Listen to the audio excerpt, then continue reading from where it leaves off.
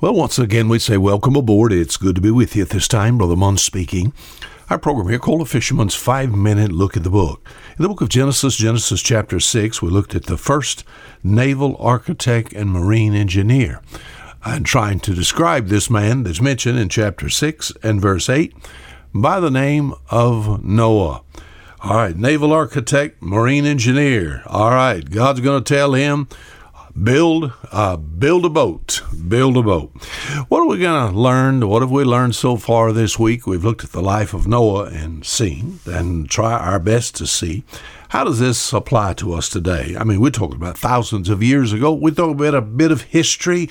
What is this bit of history? What has it got to do with us today? And of course, we found there in the book of 1 Corinthians chapter, it's chapter 10, and all the way down to about verse 11, the writer to this church at Corinth talks about the people in the Old Testament.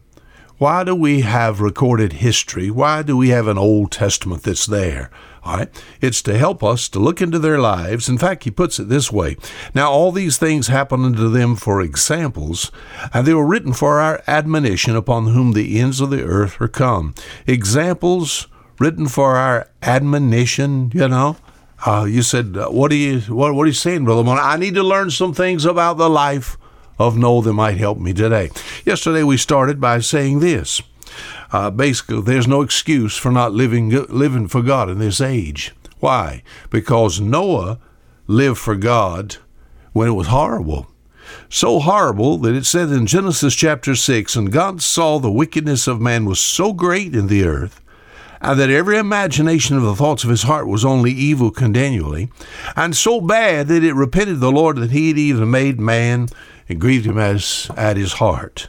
All right? In that condition, the thoughts, we think about imagination of man's heart, only evil, but Noah found grace in the eyes of the Lord. Somehow, God protected Noah, you know. And as far as this day and age, I've had people say something like this, said, Brother Mon, it's hard to live for God. I understand that.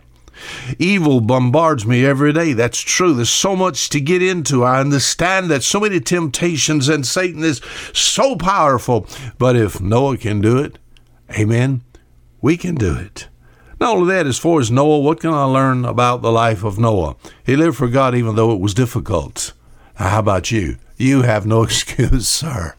You can live for God no matter. I know we live in an age where evil men and seducers shall wax worse and worse. I know Jesus even talked about this world being evil in his day. I understand that, but we can live for God no matter what our surroundings. Not only that, but I found Noah. The Bible talks about how, well, God said, make thee an ark of gopher wood. And if I go all the way down to chapter 6 and verse 22, you know what I have written there? I read as follows. All right, God said, Noah, you build an ark. Chapter 6, verse 22, thus did Noah, according to all that God commanded him, so did he. Now, tough for me to relate to that. What are you saying, Brother Mon? Not only did Noah live when it was hard, but he was obedient when, what do we say, appointed to a very difficult task.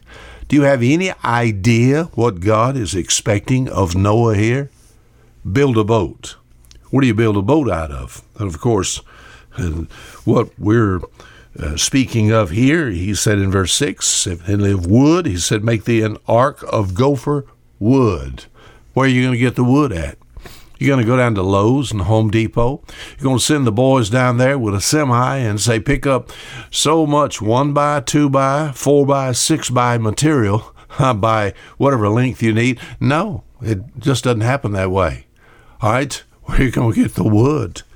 My friend, the labor involved with this. You cannot imagine the hundreds and thousands of hours of labor involved with this and the tools that they had to work with. And yet Noah was obedient to a hard task. God has something for every one of you to do. As far as this task is concerned, there's no way out of saying something like that. I cannot do that. Because Noah worked with the impossible. A task so hard, it would take the hand of God to be able to provide it. What about the life of Noah that I can learn? lived when it was hard, obedient when God said something that seems to be impossible. Now till tomorrow, Fisherman saying goodbye.